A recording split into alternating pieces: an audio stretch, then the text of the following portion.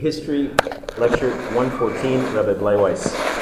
We dived into the very particular tale of the Castel. I tell it with all of its, not all of it, the truth is there's a lot more, but I tell it with some of the salient details in order to paint a picture of a war that's not your typical war. This is going to even be more so when we get to the discussion of the Six-Day War, Milchemet Sheshei Yamim, how it seems, at least to some of us, that Yad Hashem is quite evident to anybody who chooses to look. And that was true at many of the phases of the war. I mean, I'm going to bring out a couple other issues, but there are many, many others that I won't be discussing.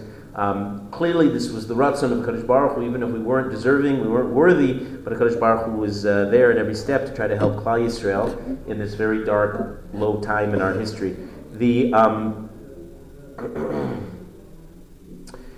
Arabs in Eretz Yisrael had been living here, and previously, some of them had started to leave. The general, and I said this yesterday, the general assumption was that sooner or later there would be a bloodbath, and the Arabs would make good on their promises to destroy the Jewish settlement and the Zionist movement.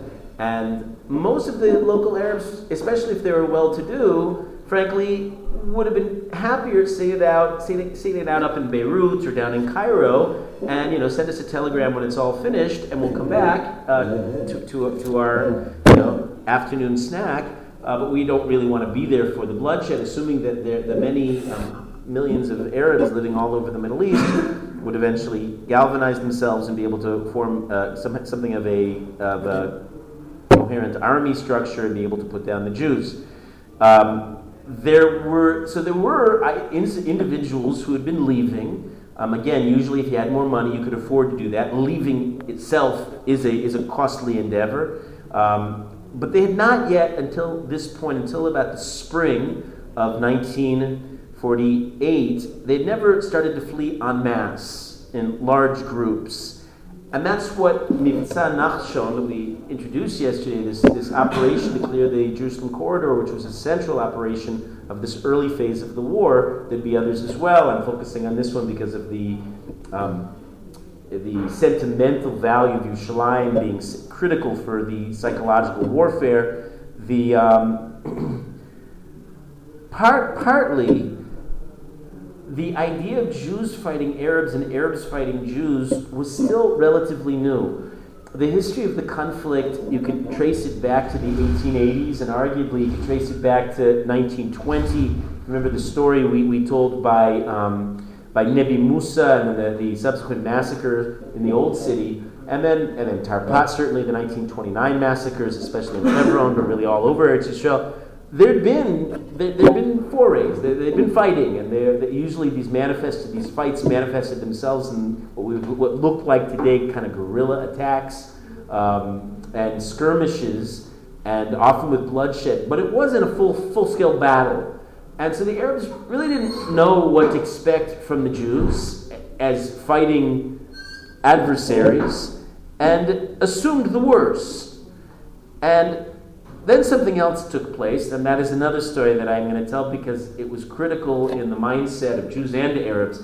It was all around the same time. It was actually, I should say, it's around exactly the same time as the story around the Castel. It takes place corresponding to the same morning of April 9th. So Israel didn't declare itself a state. It was still the mandate was still correct. The mandate is still valid, but they know everybody's got their calendars out. It's now April 9th. The mandate, the British are formally withdrawing en masse on May 14th. So we're just a month away at this point on April 9th as we find ourselves in our tale, just a little bit away from the British withdrawal and in a full-scale war. And the Jews now are trying to clear these critical strategic mountaintops surrounding the Jerusalem mountains and thereby protecting the road. You remember what we ended with yesterday with the story of the Castel. Well, one mountaintop over from the Castel, closer to Yerushalayim. Can you picture it? And you know what I'm talking about? What's it called today? Some of you spent Shabbos there. Some of our Rebbe's live there. Do you know which community I'm referring to? Har Nof. Har Nof, the top of the mountain today, is a psychiatric hospital called Kfar Shaul that actually sits in a bunch of quaint old Arab structures. that used to be the Arab village called, anybody know this story? It's a pretty infamous story. Dir Yassin. Oh, yeah. It's an interesting name. Interesting name, why? Shaul, the name of the medical center. Kfar Shaul, because Shaul himself had melancholy, and the other extreme kind of psychosis. And ended up killing himself with suicide. Yeah, but that's harder to. That's not exactly mental illness. That's what they use nowadays for suicide. The whole. I hear. I don't know. I think the analogy stops. The only reason for the name Kfar Shaul, Givat Shaul, was it was probably misidentified as the original Givat Shaul, and so Kfar Shaul was simply an extension of that name. Yeah, okay. Yes, and it was a massacre. So Dir Yassin, what was Dir Yassin? Dir Yassin, let's say, first and foremost, the name Dir Yassin was a village. It was another one of these mountain villages that was sitting right over the Jerusalem-Tel Aviv highway, and thereby controlling this central artery that was seen as the artery, the life source, as it were, for the war, for the Jewish Yishuv and the Arab Yishuv. And in Dir Yassin, they too were among those who waited in ambush as they descended on these poor convoys down in the valley below. And you can picture this if you've been, I imagine you've traveled that road several times this year, and as you're traveling up and down and going on deep in the valley in Motza, just outside of Yerushalayim, you can pretty well picture you're sitting right beneath the cemetery of Har Menuchos, which wasn't there. All you have is this Arab village, and they were, as we said yesterday, sitting ducks. And the Jews, as part of Mitzvah Nachshon, decided that the next target was Dir Yassin. And they went early in the morning. And now, what happened at Dir Yassin? Probably we'll never know. You realize with history, the problems of historians is that it's whatever you choose to emphasize, whoever's point of view you want to emphasize. To get a clear picture is virtually impossible. I never even attempted to do that. I try as best I can to make my biases clear, and I'm upfront about them. I'm giving a Torah history to the best of my understanding. Still, I'm interested in finding out what really happened. You can ask from the Arab perspective, they would certainly use the terminology that Ilan just used, which is an absolute massacre, where up to 100, if not more, innocent Arabs, men, women, children, old people, were brutally cut down, rapes of the most vile kinds, women with their jewelry torn out of their ears and necks, and just horrific kinds of stories that abound in their account of what happened at Dir Yassin. Conversely, if you look up some of the right-wing literature from the Jewish perspective, they'll talk about going with loudspeakers. This part was probably true. They went early in the morning before the attack. They went with loudspeakers. They said, please evacuate. This is what we're planning to do. It was not the first time that they'd done this. Remember, the campaign for the Castel was very much in the process. The story that I condensed yesterday took place over a whole period of time with the Castel, and that was very much the process, and that was not the only place. So the Arabs very, very well knew what was about to take place, and they had the option to flee.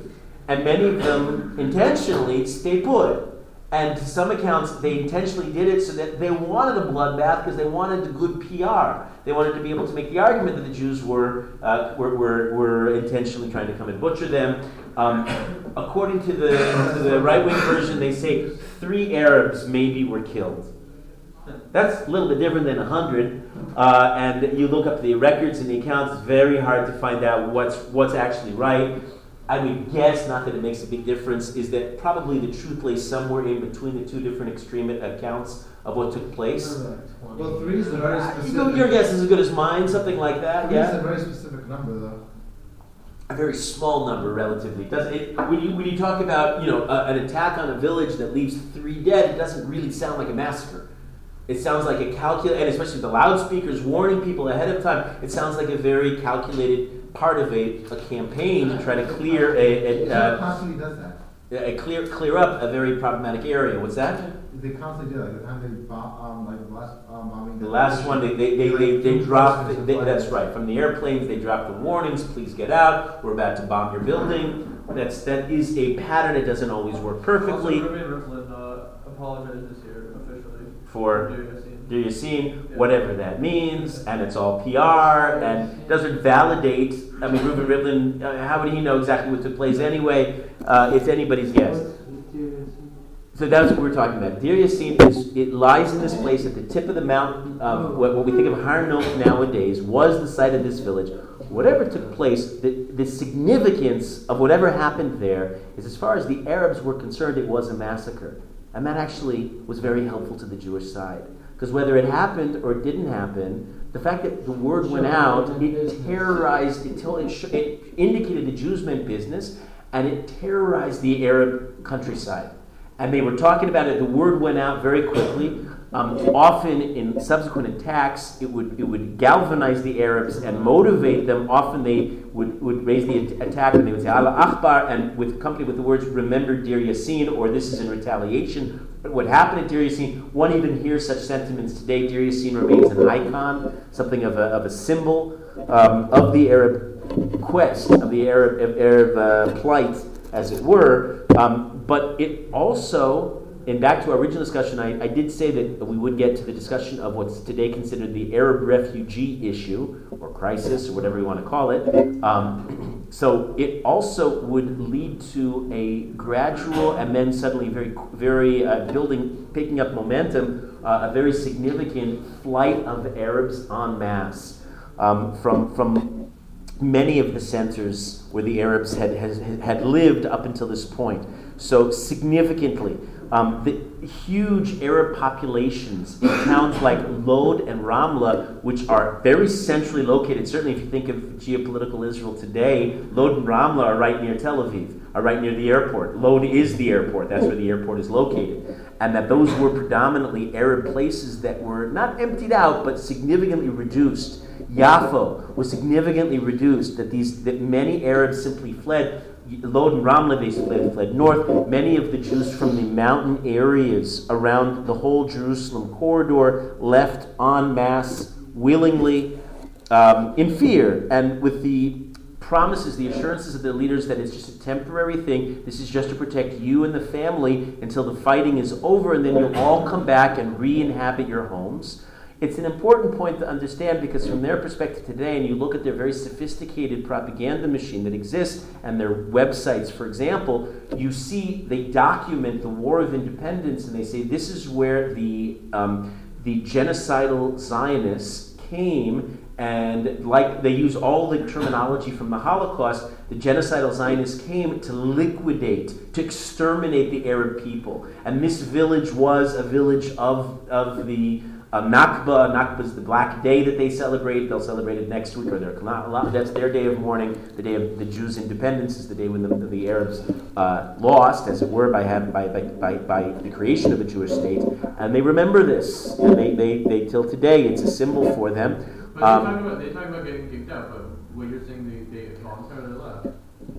It was a little complicated. There were places, as I indicated in Dir Yassin, as an example, that they were told to leave.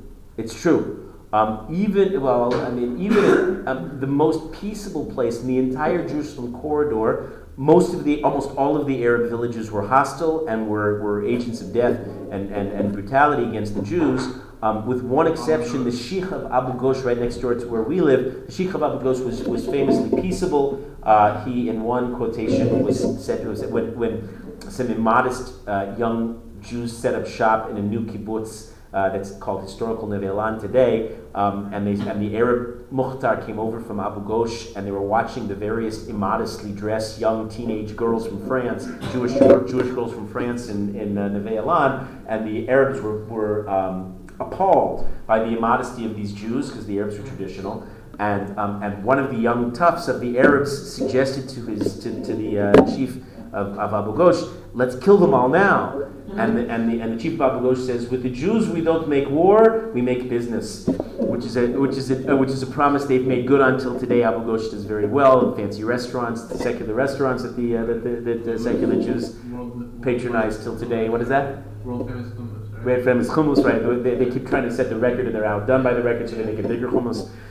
That's not really something in Olam Haba I want to be known for, the largest hummus, but go figure.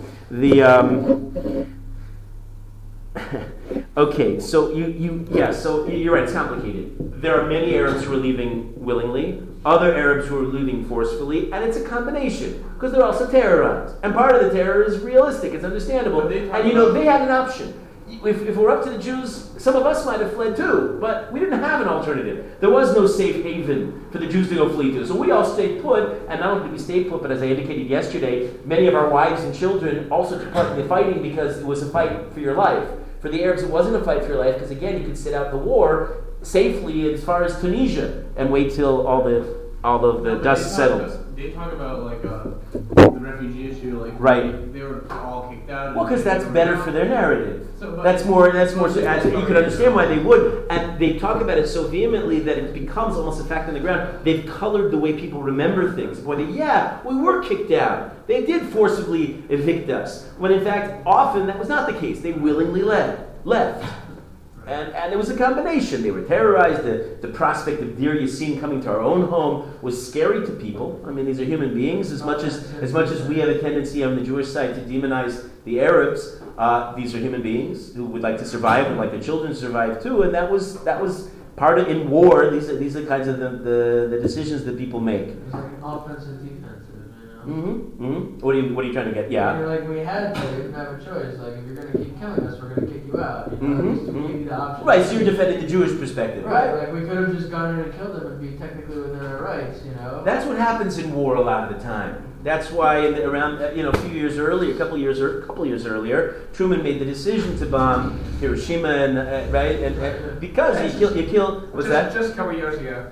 We're in the spring of 1948. So just a mere few years before this, Truman made that exact calculated decision on the assumption that you kill many people today, it'll actually spare much greater hardships in the future, and it'll actually bring an end to the war. Because as we made the point yesterday, wars are psychological, and the guy who wins only won because the other guy realized, I'm not going to get out of this thing. I'm not going to win this one. And so sometimes they do call for drastic measures. So I'm trying to paint the scene. I'm not defending or apologizing. I'm just explaining as best we can. In 1945, a few years beforehand, an organization was founded called the Arab League. It was the highest form of what they call pan-Arab policy. As I mentioned before, the Arabs were internally conflicted. It was very hard for them to agree on almost anything. It was not a natural meeting of minds. You're talking about different ideologies. You're talking about sometimes. Most of the Arab League, like most of the Arabs in the world, were Sunni, but there were Shia interests to be represented, and even within the Sunni Muslim populations, there's tremendous infighting. Imagine they're coming out of Sunni later. Shia later.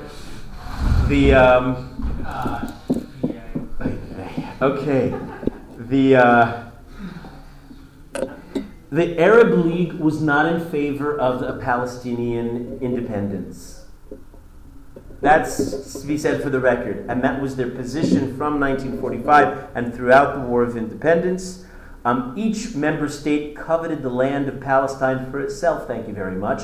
Jordan, certainly, right there, next to it, saw the war as very much between the Zionists and the Jordanians, and when we get rid of the Zionists, this whole area will be part of Transjordan. As far as they were concerned, that was their idea.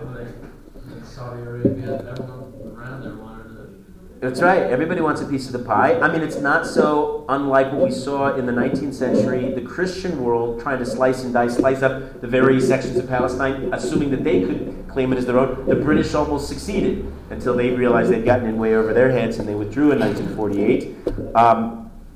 Now, as we've been seeing initially, the people involved in the bloodshed and the fighting since November 30th were mostly local Arabs. We saw with the story of Castel, slowly we see the influx of foreign elements of the Jordan League and others coming in and starting to fight as well, especially when their defeats started mounting, because sometimes the Jews were successful in their various campaigns, and the Arabs started to see these new refugees, these local Arabs who were fleeing, they were starting to enter the lands. Now, it was in April that the state leaders of the Arab states surrounding Israel, they made the decision very reluctantly to invade Palestine. Each one, for its own reasons, had reasons to worry. They had their own internal problems. And this is the state of affairs as we find it going as we're heading into the Declaration of Independence. Now, the Arabs were big on threats. The Zionists really didn't know, with all of their intelligence, they really didn't know if the Arabs, the armies of the Arabs, if their capabilities matched the threats, whether they really could make good on what they promised.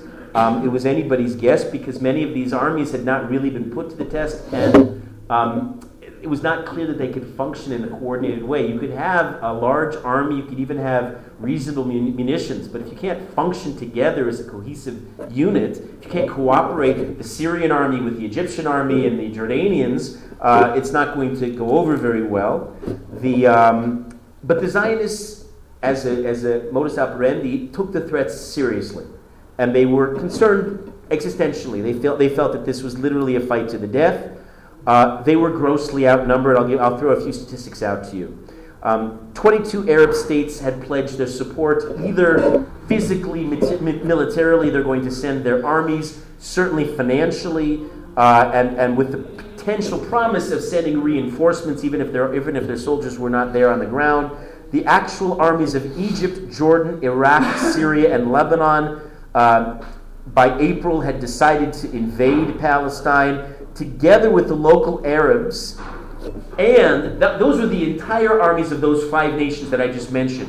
But now add to the local Arabs, plus they had extra contingents. When I say contingents, that means that the following armies didn't come en masse, but they sent representation, sometimes significant representation, from Saudi Arabia, Sudan, and Yemen. You had approximately 120,000 relatively trained troops lined up against this small Jewish underground military, which were about 38,000 troops. That's 120,000 to 38,000. Now the British, you remember, outlawed the Jews from manufacturing munitions or carrying arms. They were effectively meant to fight with their arms tied behind their backs. Egypt, Syria, Iraq all had air forces. The Jews, not yet. They didn't have the planes just yet. They had 2 tanks. No, excuse me. Run.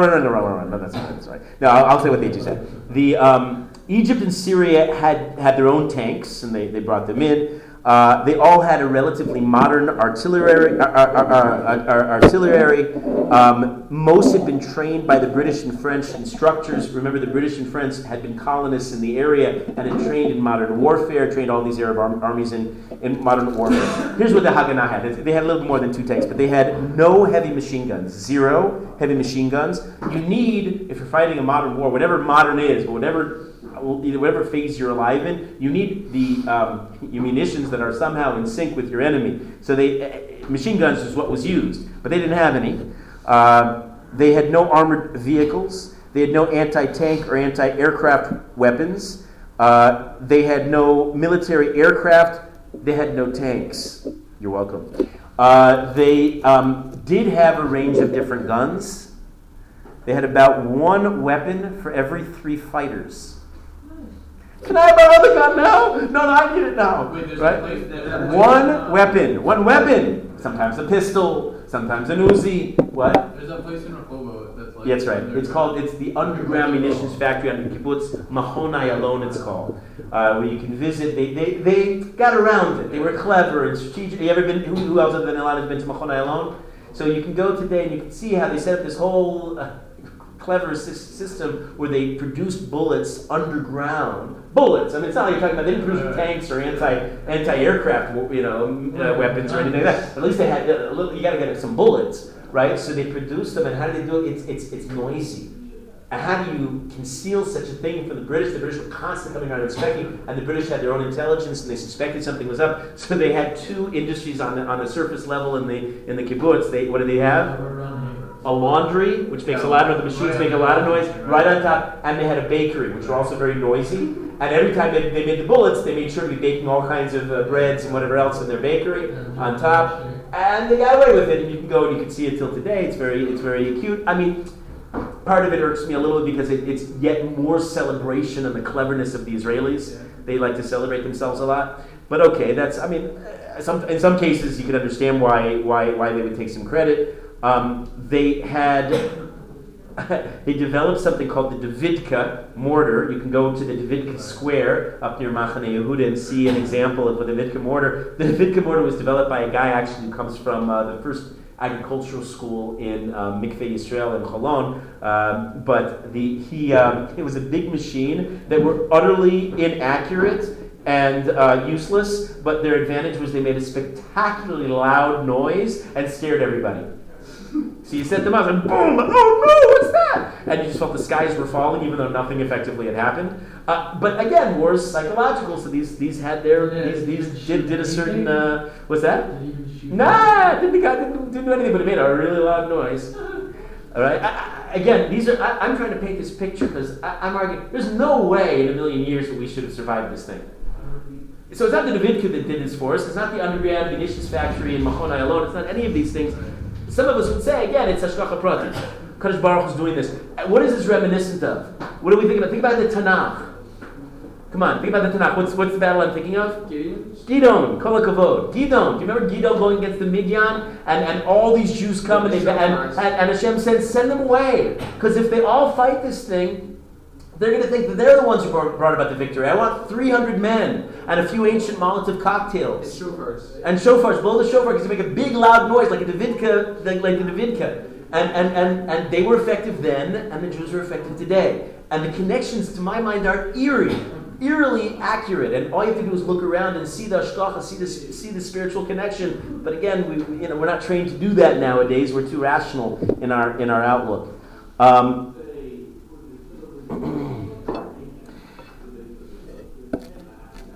Usually, though, and in the end, of course, most of the the fighters would take credit for themselves. We were brilliant. We were clever. We did what we had to do. Okay, on Hey ER, it's commemorated next week. Hey ER is I'm going to be speaking about this next Sunday at 12:30. The Yom Ha'atzmaus celebrations and what is a Torah perspective on this. The Yishuv, as it was called, the Yishuv, the settlement, the Jewish settlement, made a calculated strategic decision that they were going to declare unilateral independence.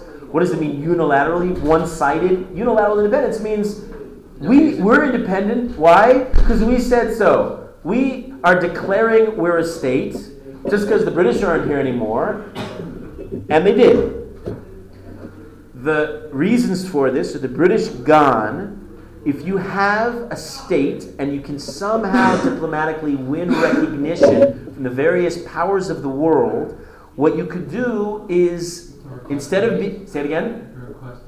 You could request aid. You could, as a legitimate entity, no longer be deemed an illegal guerrilla underground operation. You could get diplomatic support. You could, with greater ease, import arms. If you're a recognized state, then people would say, "Oh, they're importing arms. That's something the states do." If you're just an underground guerrilla operation, then that's very, very difficult.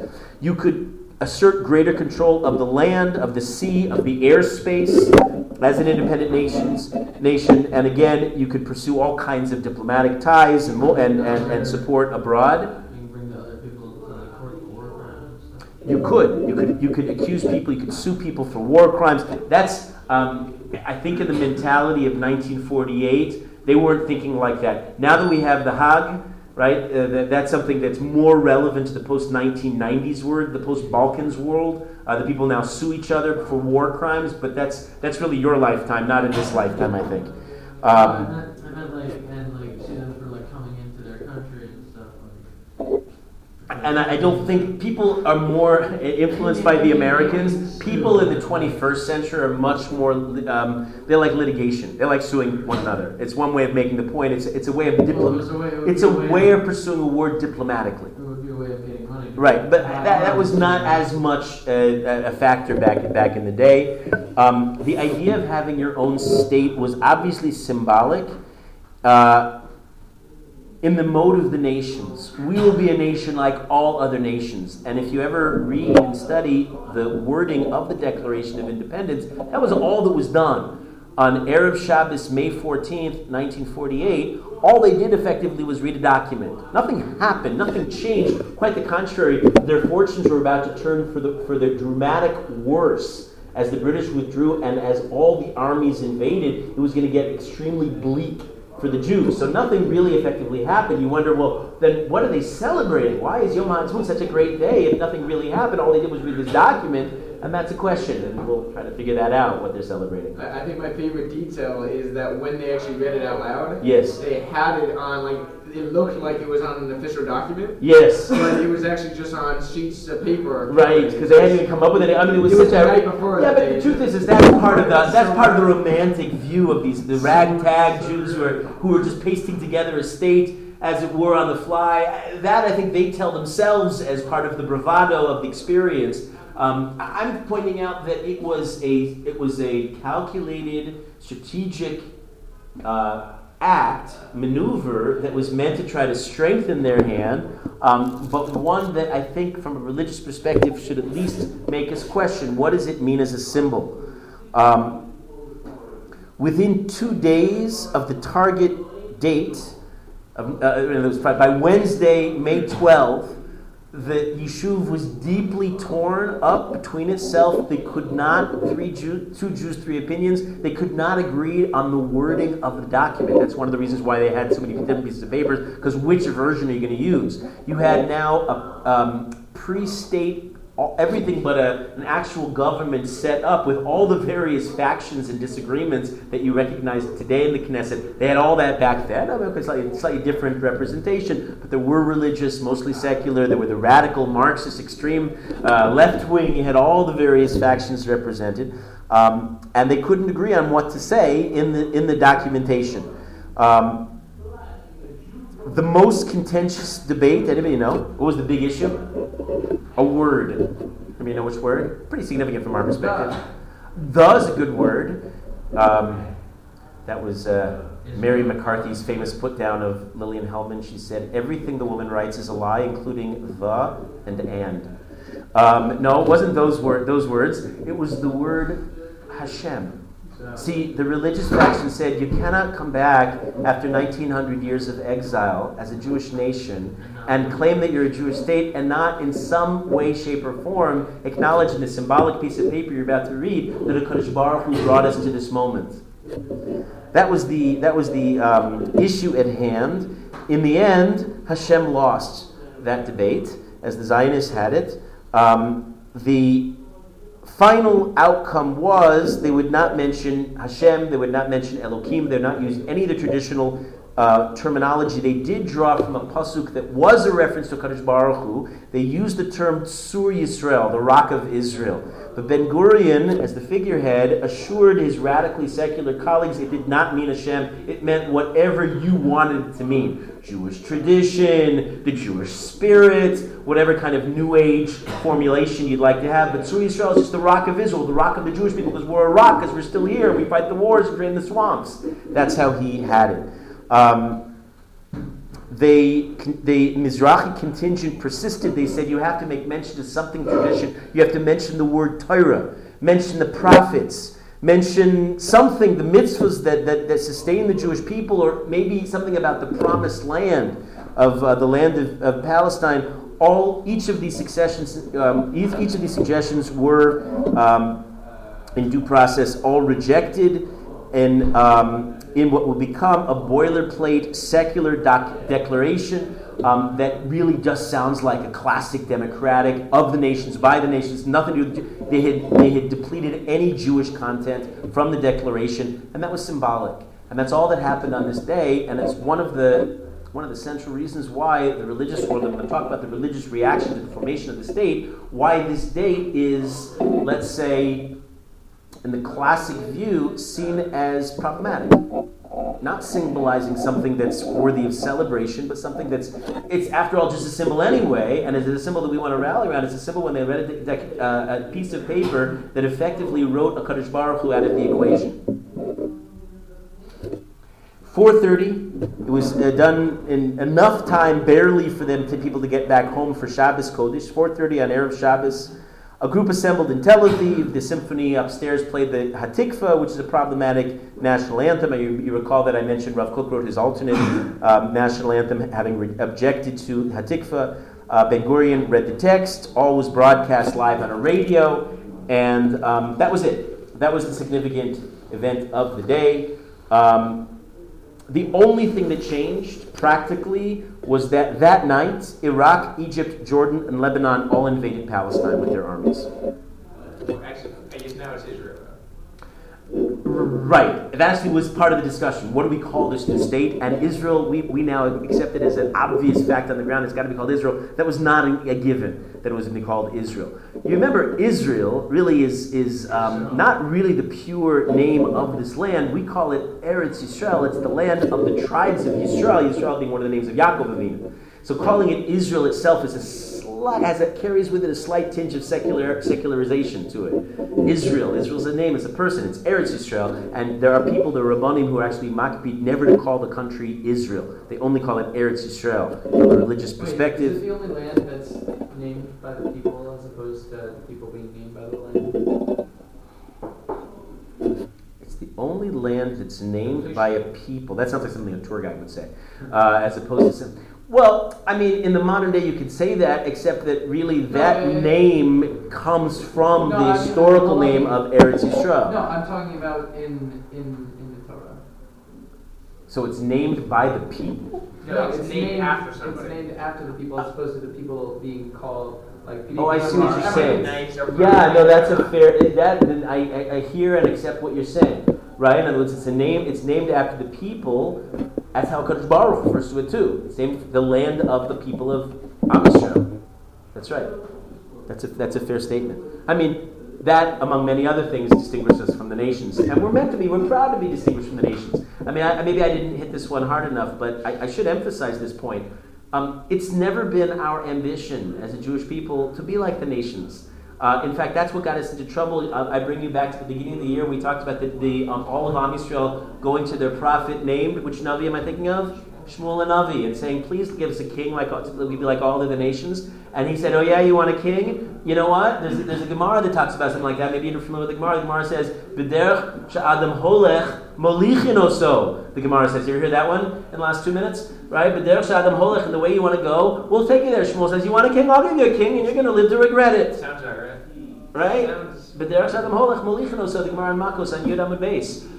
That's where we're going to take you. And that's not good to be like the other nations. You remember when we make alliances with the nations, what happened to Asa HaMelech, Shlomo's descendant, that Asa forged a treaty with the king of Aram, and it was to his detriment, and the Jews suffered as a result of that. And that'll have ramifications all the way down to the generation of Gedaliah.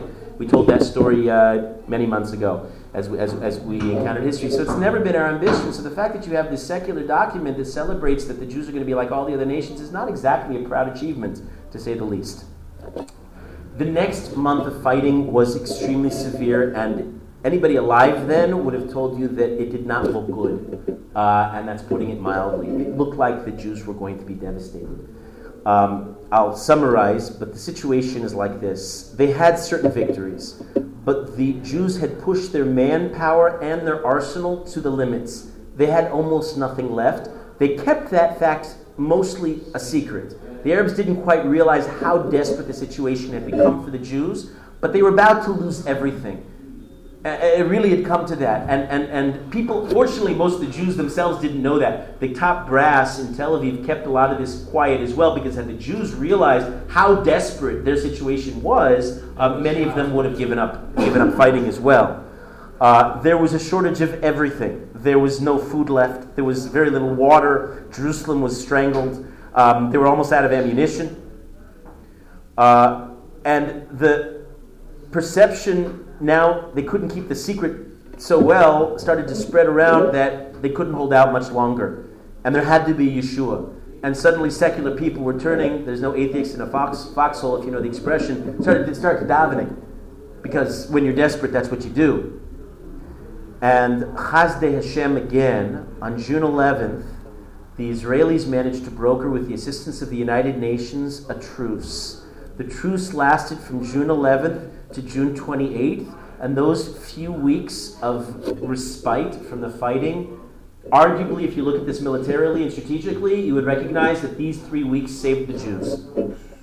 Okay, and again, what I would say, I would point to some would say the Yad Hashem, which is the difference the Gemara says between the Yad Hashem versus Etzba Elokim. Etzba is when he does a few isolated miracles. That's the term that's used by the Khartoumei Paro in Egypt, where they say that's the finger of Hashem doing the isolated different plagues. But the Yad Hashem was the grand display by the Yam Suf. That was Hashem's hand, outstretched hand, who really saved the day. They would have said, this is Yad Hashem in action. This respite from the fighting, because it was during this critical period from June 11 to June 28 that the Israelis imported artillery, planes, munitions. They regrouped, they rested. Many believe that this was the pure hashgacha pratis that turned the fate of the war. And if you see the struggle of the war, everything turns around now. They're back. I mean, it's gradual, but effectively, I can say by October, that was the fighting resumed from the end of June, and after a pretty difficult, hairy few months of summer, the summer of 1948 of fighting, but the fates, the situation of the Jews turned around dramatically, so that we could say pretty reasonably that by October of 1948, many people feel that the Jews were so well situated and had such a superiority over their Arab antagonists that they could have, had they chosen to, taken all of Yehuda Shomron, the whole area of the West Bank that eventually in the armistice agreements went over to Jordan, could have been reasonably taken by the Jews without much extra effort. They certainly could have had Yerushalayim here at Kodesh. Yerushalayim had been it was many feel it was a choice by the Yishuv. Also around the time of the Declaration of Independence, on the same Erev Shabbos, the Jews of ancient Yerushalayim, of the old city of today, were marched out of Yerushalayim to the western part of the city. The Jordan League captured the old city and took the men of military fighting age into captivity. And they took the old city and evacuated the Jews and destroyed many of the Jewish buildings and settlements. And that part of Jerusalem fell, and many feel that was also a conscious decision on the part of the secular brass in Tel Aviv. They didn't want the tradition. That was something that was a bit of hung on around their necks like something of a millstone, where it's a burden. Because Jerusalem represents tradition that most of them had rejected, and they were happy to give that up. So the fact that we didn't have Yerushalayim, Yer Kodesh, the center of Yerushalayim, the Har HaBayis, the fact that we didn't have Yesha, Yehuda v'Shomron, which were central biblical lands, these were choices. I mean, Atal Hashgacha Pratis, but had they wanted to, they arguably could have gotten these areas. The question came up. Every option now was well considered. There was one option. What was going to be? Are you going to create a state? Is it going to be independence? What are you going to do with all these Arabs here? And one of the notions that was widely discussed was to have a binational state. If you had a binational state, the notion of democracy would have been impossible. How do you have Jews and Arabs who are foes, who are sworn to the death? How do they somehow coexist in one nation when they're voting? That just doesn't seem viable. There was a contingent, there was a whole group within the Yishuv that argued for Girush, for what they call today transfer. It's an idea that one associates with the politics of the far right. Meir Kahana and others talk about the transference of Arabs. In other words, take all the Arabs that are living in Israel and simply put them on buses. And you know what? Put them on luxury designer buses and give them lots of money, but send them someplace else. Get rid of them. Interesting prospect. Do you know who are the architects of this theory? Interesting figures. Among them, Yigal Alon, and very strikingly, Yitzhak Rabin, who in later parts of his life would be associated with the extreme left-wing peace movement as he signs the Oslo Accords in 1993. But Yitzhak Rabin, once upon a time, was in favor of transfer. What is the purpose of transfer of population? Well, they did do something. They did do something during the war, during the fighting. One of the many operations was something called Mivtza Mitatea, which is a cute name. Operation Broomstick. Why Operation Broomstick? They went into, right, that's what they did. They went up in the north of Israel, it's called the Finger of the Galilee, Etzba Galil, and they swept, like a broom, they swept all the Arabs out of that area. Well, how instructive and interesting, because, you know, if you think of the Hula Valley, who's been up there? That's where they have bird watching and all kinds of other fun tourist things. There are, strikingly, there's just, very few Arabs in this area. Yeah, because they swept, Yitzchak Rabin and Yigal Alon swept them out of there. And it's been, since 1948, one of the most peaceful, one of those tranquil areas in all of Israel. What do you know?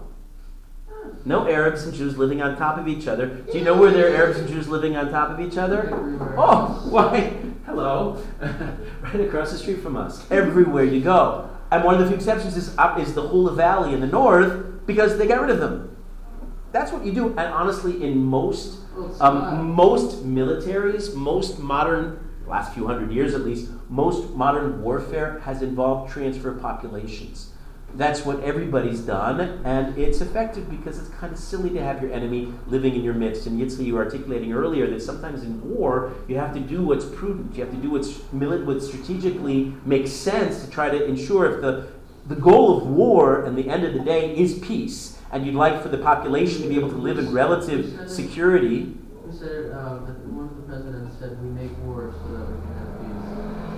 And he's just articulating the obvious. Of course we make war to we have peace. Part of the idea, of course, is if you have enemies living on top of each other, you might be able to put out the immediate flame, the immediate fire, but you're not going to solve the long-term problem, and that's been the issue, certainly one of the many issues that's plagued the Israelis and their Arab neighbors from this period. Create two different areas where the people can live separately from one another, where they don't have to be tripping over each other. Go ahead. Some like old philosopher, like ancient times, said, "He who wants peace, prepare for war." Yeah, fair enough. I don't know how you're hearing all this right now, but I might sound to you as like a right-wing ideologue in some of these ideas. I actually really don't feel that strongly. Maybe my presentation sounds passionate. I'm not so passionate about these ideas. I think there are important little themes to bring out in the bigger discussion of this. There's a interesting figure in modern Israel, Ilan Mistama, you might have read. You've heard of Benny Morris. Benny Morris is a figure who used to be a left-wing historian from Britain originally. I think his family was British, but he grew up in Israel on the kibbutz. And he defected from the left wing and became right wing. And he talks about a lot of these themes and the idea of transfer of populations as being something that may be in the best interest of all the people involved in this conflict. No. I move away from geopolitical kinds of solutions when I understand that what's going on in this land has spiritual significance and really can only be resolved through tshuva of the Jewish people. But in any case, they got rid of the Arabs from the Hula Valley. They never apologized for it. Right?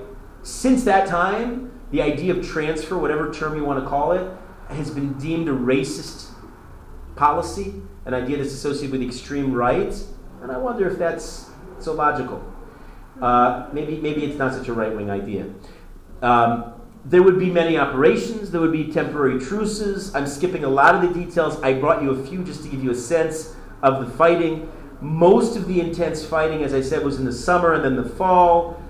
Most would culminate the following spring in 1949. If you ask for the dates of the War of Independence, let's say in a secular Zionist history class, usually they date the beginning of the war on November 30th with a terrorist attack in 1947, and it culminates sometime around the springtime of 49 when they, in a messy kind of series of meetings, met the Israelis and their fighting partners, Egyptians and the Jordanians and the Iraqis and the Syrians and the Lebanese, would meet and eventually arrange for a truce. Nobody ever promised to stop hating each other. So the meetings were tense and fraught, but that there would be some kind of respite in the fighting and that the war would officially be over. And that was what they called the armistice negotiations and then agreements. The last operation is a fantastic story. I'm not going to tell it right now, but you can look it up. It's called Mivtza Uvda. Uvda means fact.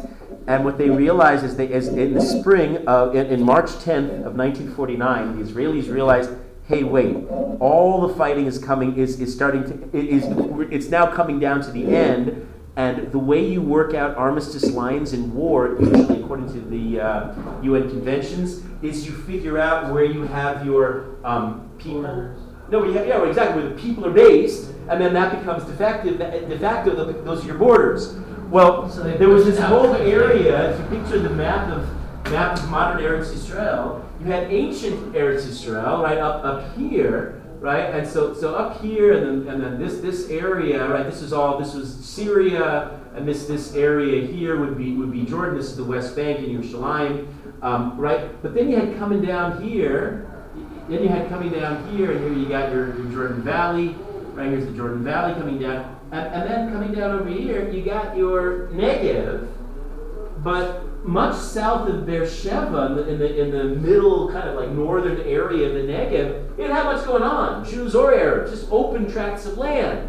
But as a new Jewish state, they kind of liked the idea of open tracts of land. So Mivtza Uvda was the purpose.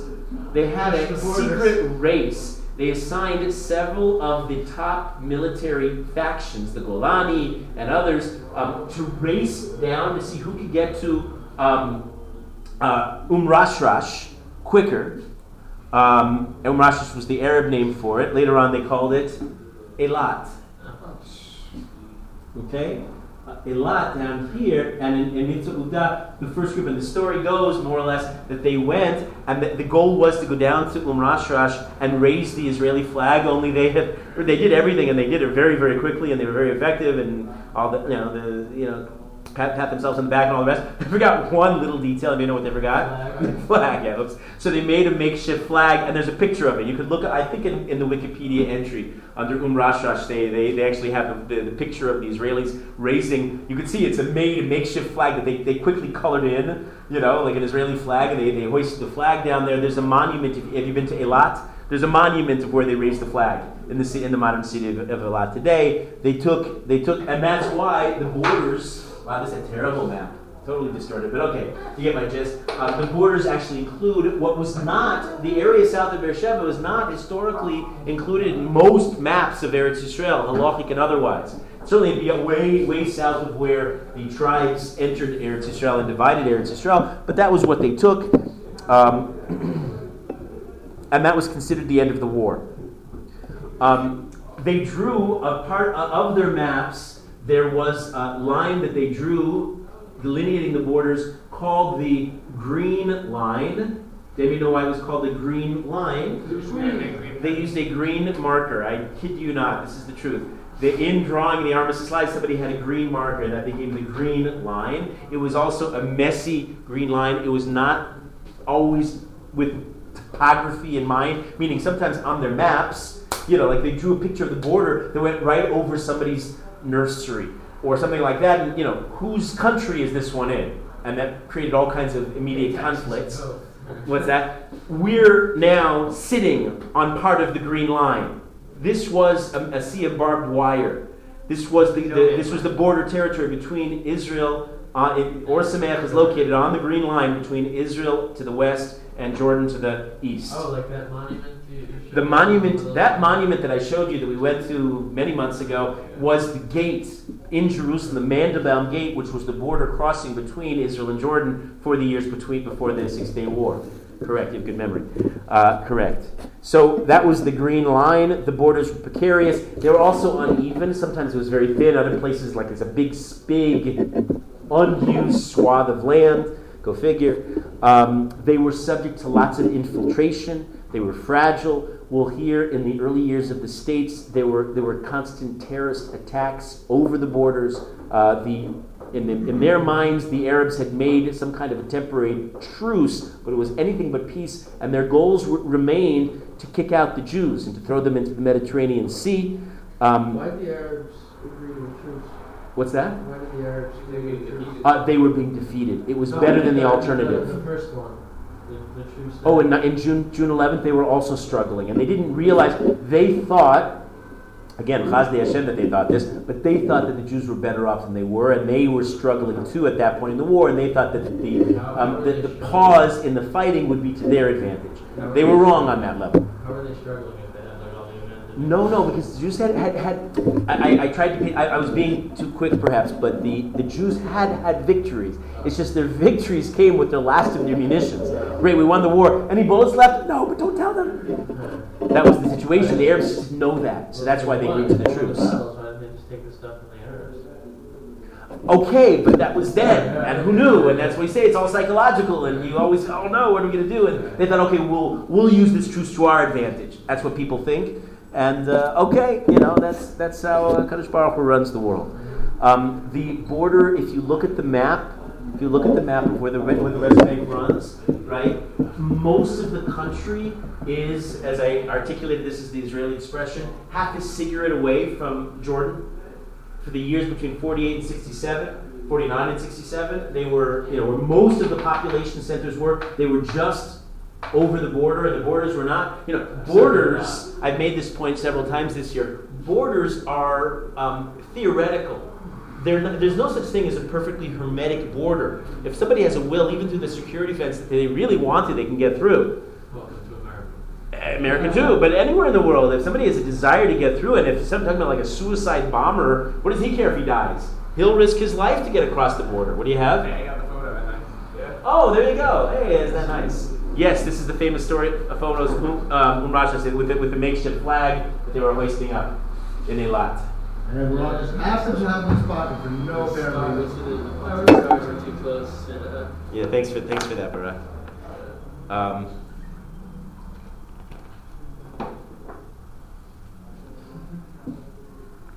Ivan's with us still? You want to see the flag? You see the picture? Okay. So you're talking about a pretty scary piece where the Arabs are just over the way. But still, relative, if we regroup and now we find ourselves in the spring of 1949, if we think about it, compare what we have now in the spring of 1949 with just a year and a half ago, what was offered in the partition plan of November of 1947, and the Jews did much better. The partition plan, you remember, was abysmal. It was a terrible compromise for the Jews. They had about now, with the gains of the war, they had about a third more land allotted to them than what the partition plan would have given them.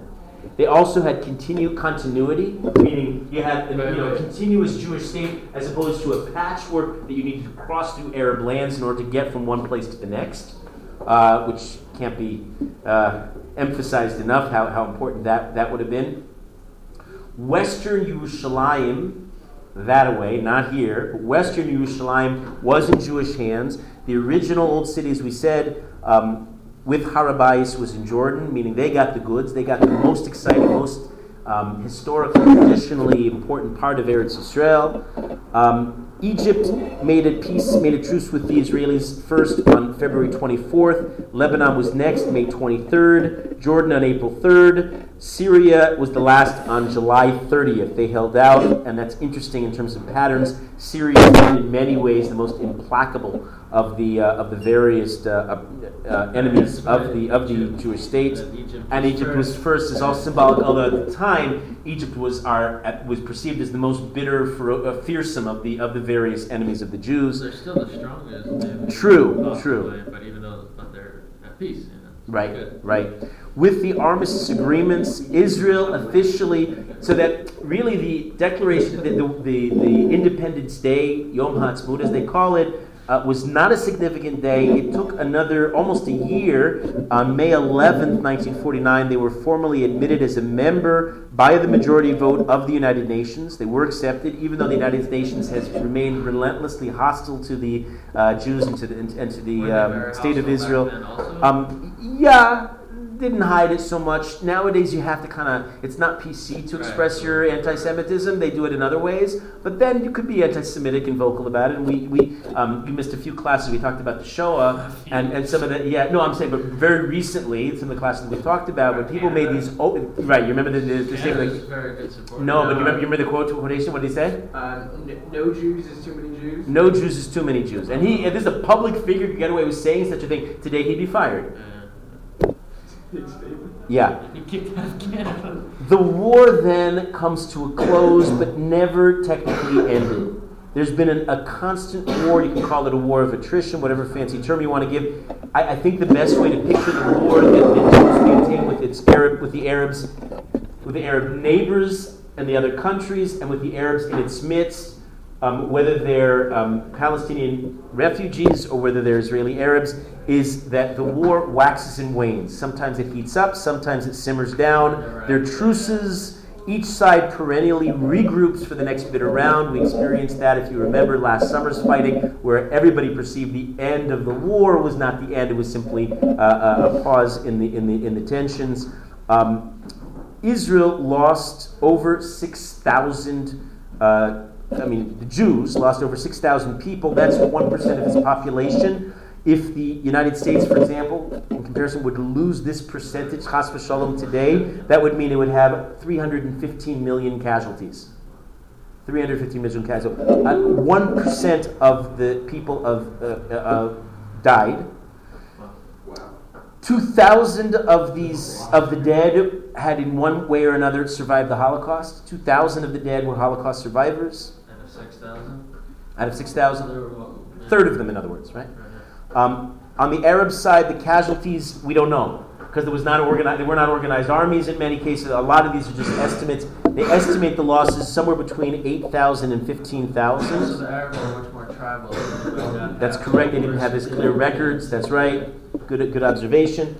Now, about, all told, 700,000 local Arabs fled, and they would be historically what are now referred to as Palestinian refugees. This is a term that's used, and their kids and grandkids, and anybody who once visited Palestine likes to count themselves as a refugee.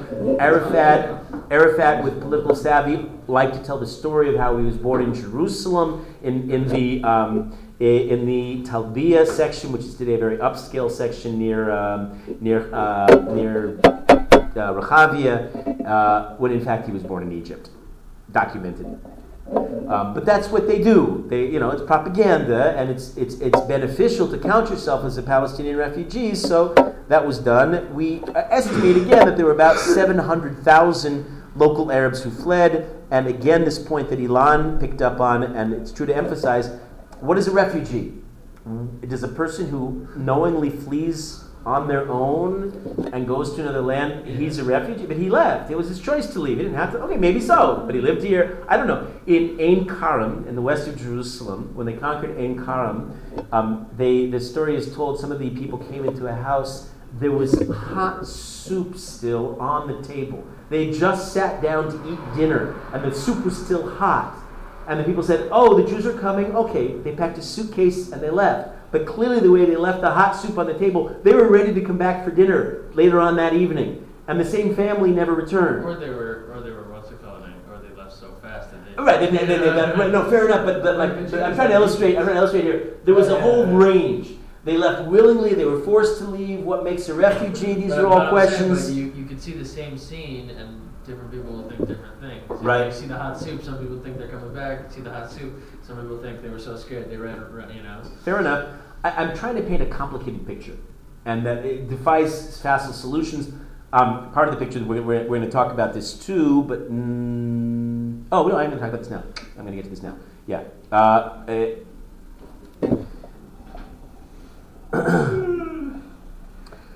About half of the local Arabs who fled to Yehuda Shomron, to what we call the West Bank, Judea and Samaria. The rest went to Lebanon, Jordan, Syria, Egypt. In Gaza, which hosted a lot of the refugees, one of the refugee camps was Jabalia, which is Arabic for mountain people. Which mountain did these people come from? The Jerusalem corridor. Most of them trace their flight from places like I've mentioned. Beit Machsir, which the Jews came to immediately, this abandoned Arab village, they turned Beit Machsir into, anybody know? The Jewish community of Beit Meir, where OJ, or Yerushalayim, is located. Saris became right down the street, became the Jewish community of Shorish, and the like. All the way down in the landscape, and most of the Arabs fled from there. Some people say, yeah, it's true, Saris became Shorish, but Saris is probably the Arabic name of a once Jewish yishuv from Talmudic periods that was once upon a time called Shorish. So what goes around comes around, right? The refugees constantly fleeing in history. If we take a broader view of history, and we see that this has been going on, this conflict is going on for generations. So it's complicated. Jabalia is a hotbed for terrorists today. You should realize Most of these people identify as refugees. The Arab countries that now are in charge of these new refugees put them deliberately in refugee camps and do not permit them to integrate with their local populations. A, they don't like them. They're not interested in helping the Palestinians. Remember, the Arabs are not exactly, they don't identify as a people to help one another. But B, they use it for political gain. Because So you take pictures of them in terrible conditions. exactly, and blame it on the Israelis. Look at the Palestinian refugee camps. That, of course, they kept the fact that in deplorable conditions was purely because of the Jordanians, the Lebanese, and the Syrians keeping them, and the Egyptians keeping them deplorable. But they use that as political weapons to be able to propaganda against the Israelis. Look at this. Look at the deplorable situations. And it's a human rights crisis, and so on. When people try to leave the refugee camp, sometimes they're branded traitors and they're killed, their families are killed. No, you have to stay and be wretched and miserable in the camps. The descendants continue to be denied citizenship in their host countries. This is an issue that lasts till today. Today we have approximately 1.5 million Palestinians living in some 58 refugee camps around the Middle East. There are 5 million people today who claim refugee status. They talk about the law of return the Israel's got in any final negotiation. They have to repopulate these 5 million Arabs. Oh my, they talk about offsetting the demographic in Israel. That had no connection to Israel whatsoever. Okay, so, details. Okay, these are part of the complications that we deal with when we talk about this issue. May 15th remains for the Arabs around the world Nakba Day, the day of mourning. You should be aware that exactly in the same year, when all of this is happening in Eretz Israel, and during 1948-49, tens of thousands of Jews were evicted from their homes, their refugees, in mostly Muslim-ruled lands. And there is, we're going to talk about this, a mass immigration of Jews from Muslim lands, from the Maghreb, all of North Africa, Iraq, Iran, Syria, many of these lands would expel their Jews. There'd be some 700, same number, interestingly, over the next 3 years, 700,000 Jewish refugees, having been kicked out of their homelands, were now refugees coming to Israel. And they, in the process, lost most of their money and their possessions. Of this, the breakdown is 100,000 come from Iraq, 300,000 come from North Africa, the Maghreb, Egypt, Yemen, and other Middle Eastern countries. There were other displaced European Jews who are now coming into Israel. Many of them had been languishing in their own refugee camps in Cyprus and around the world.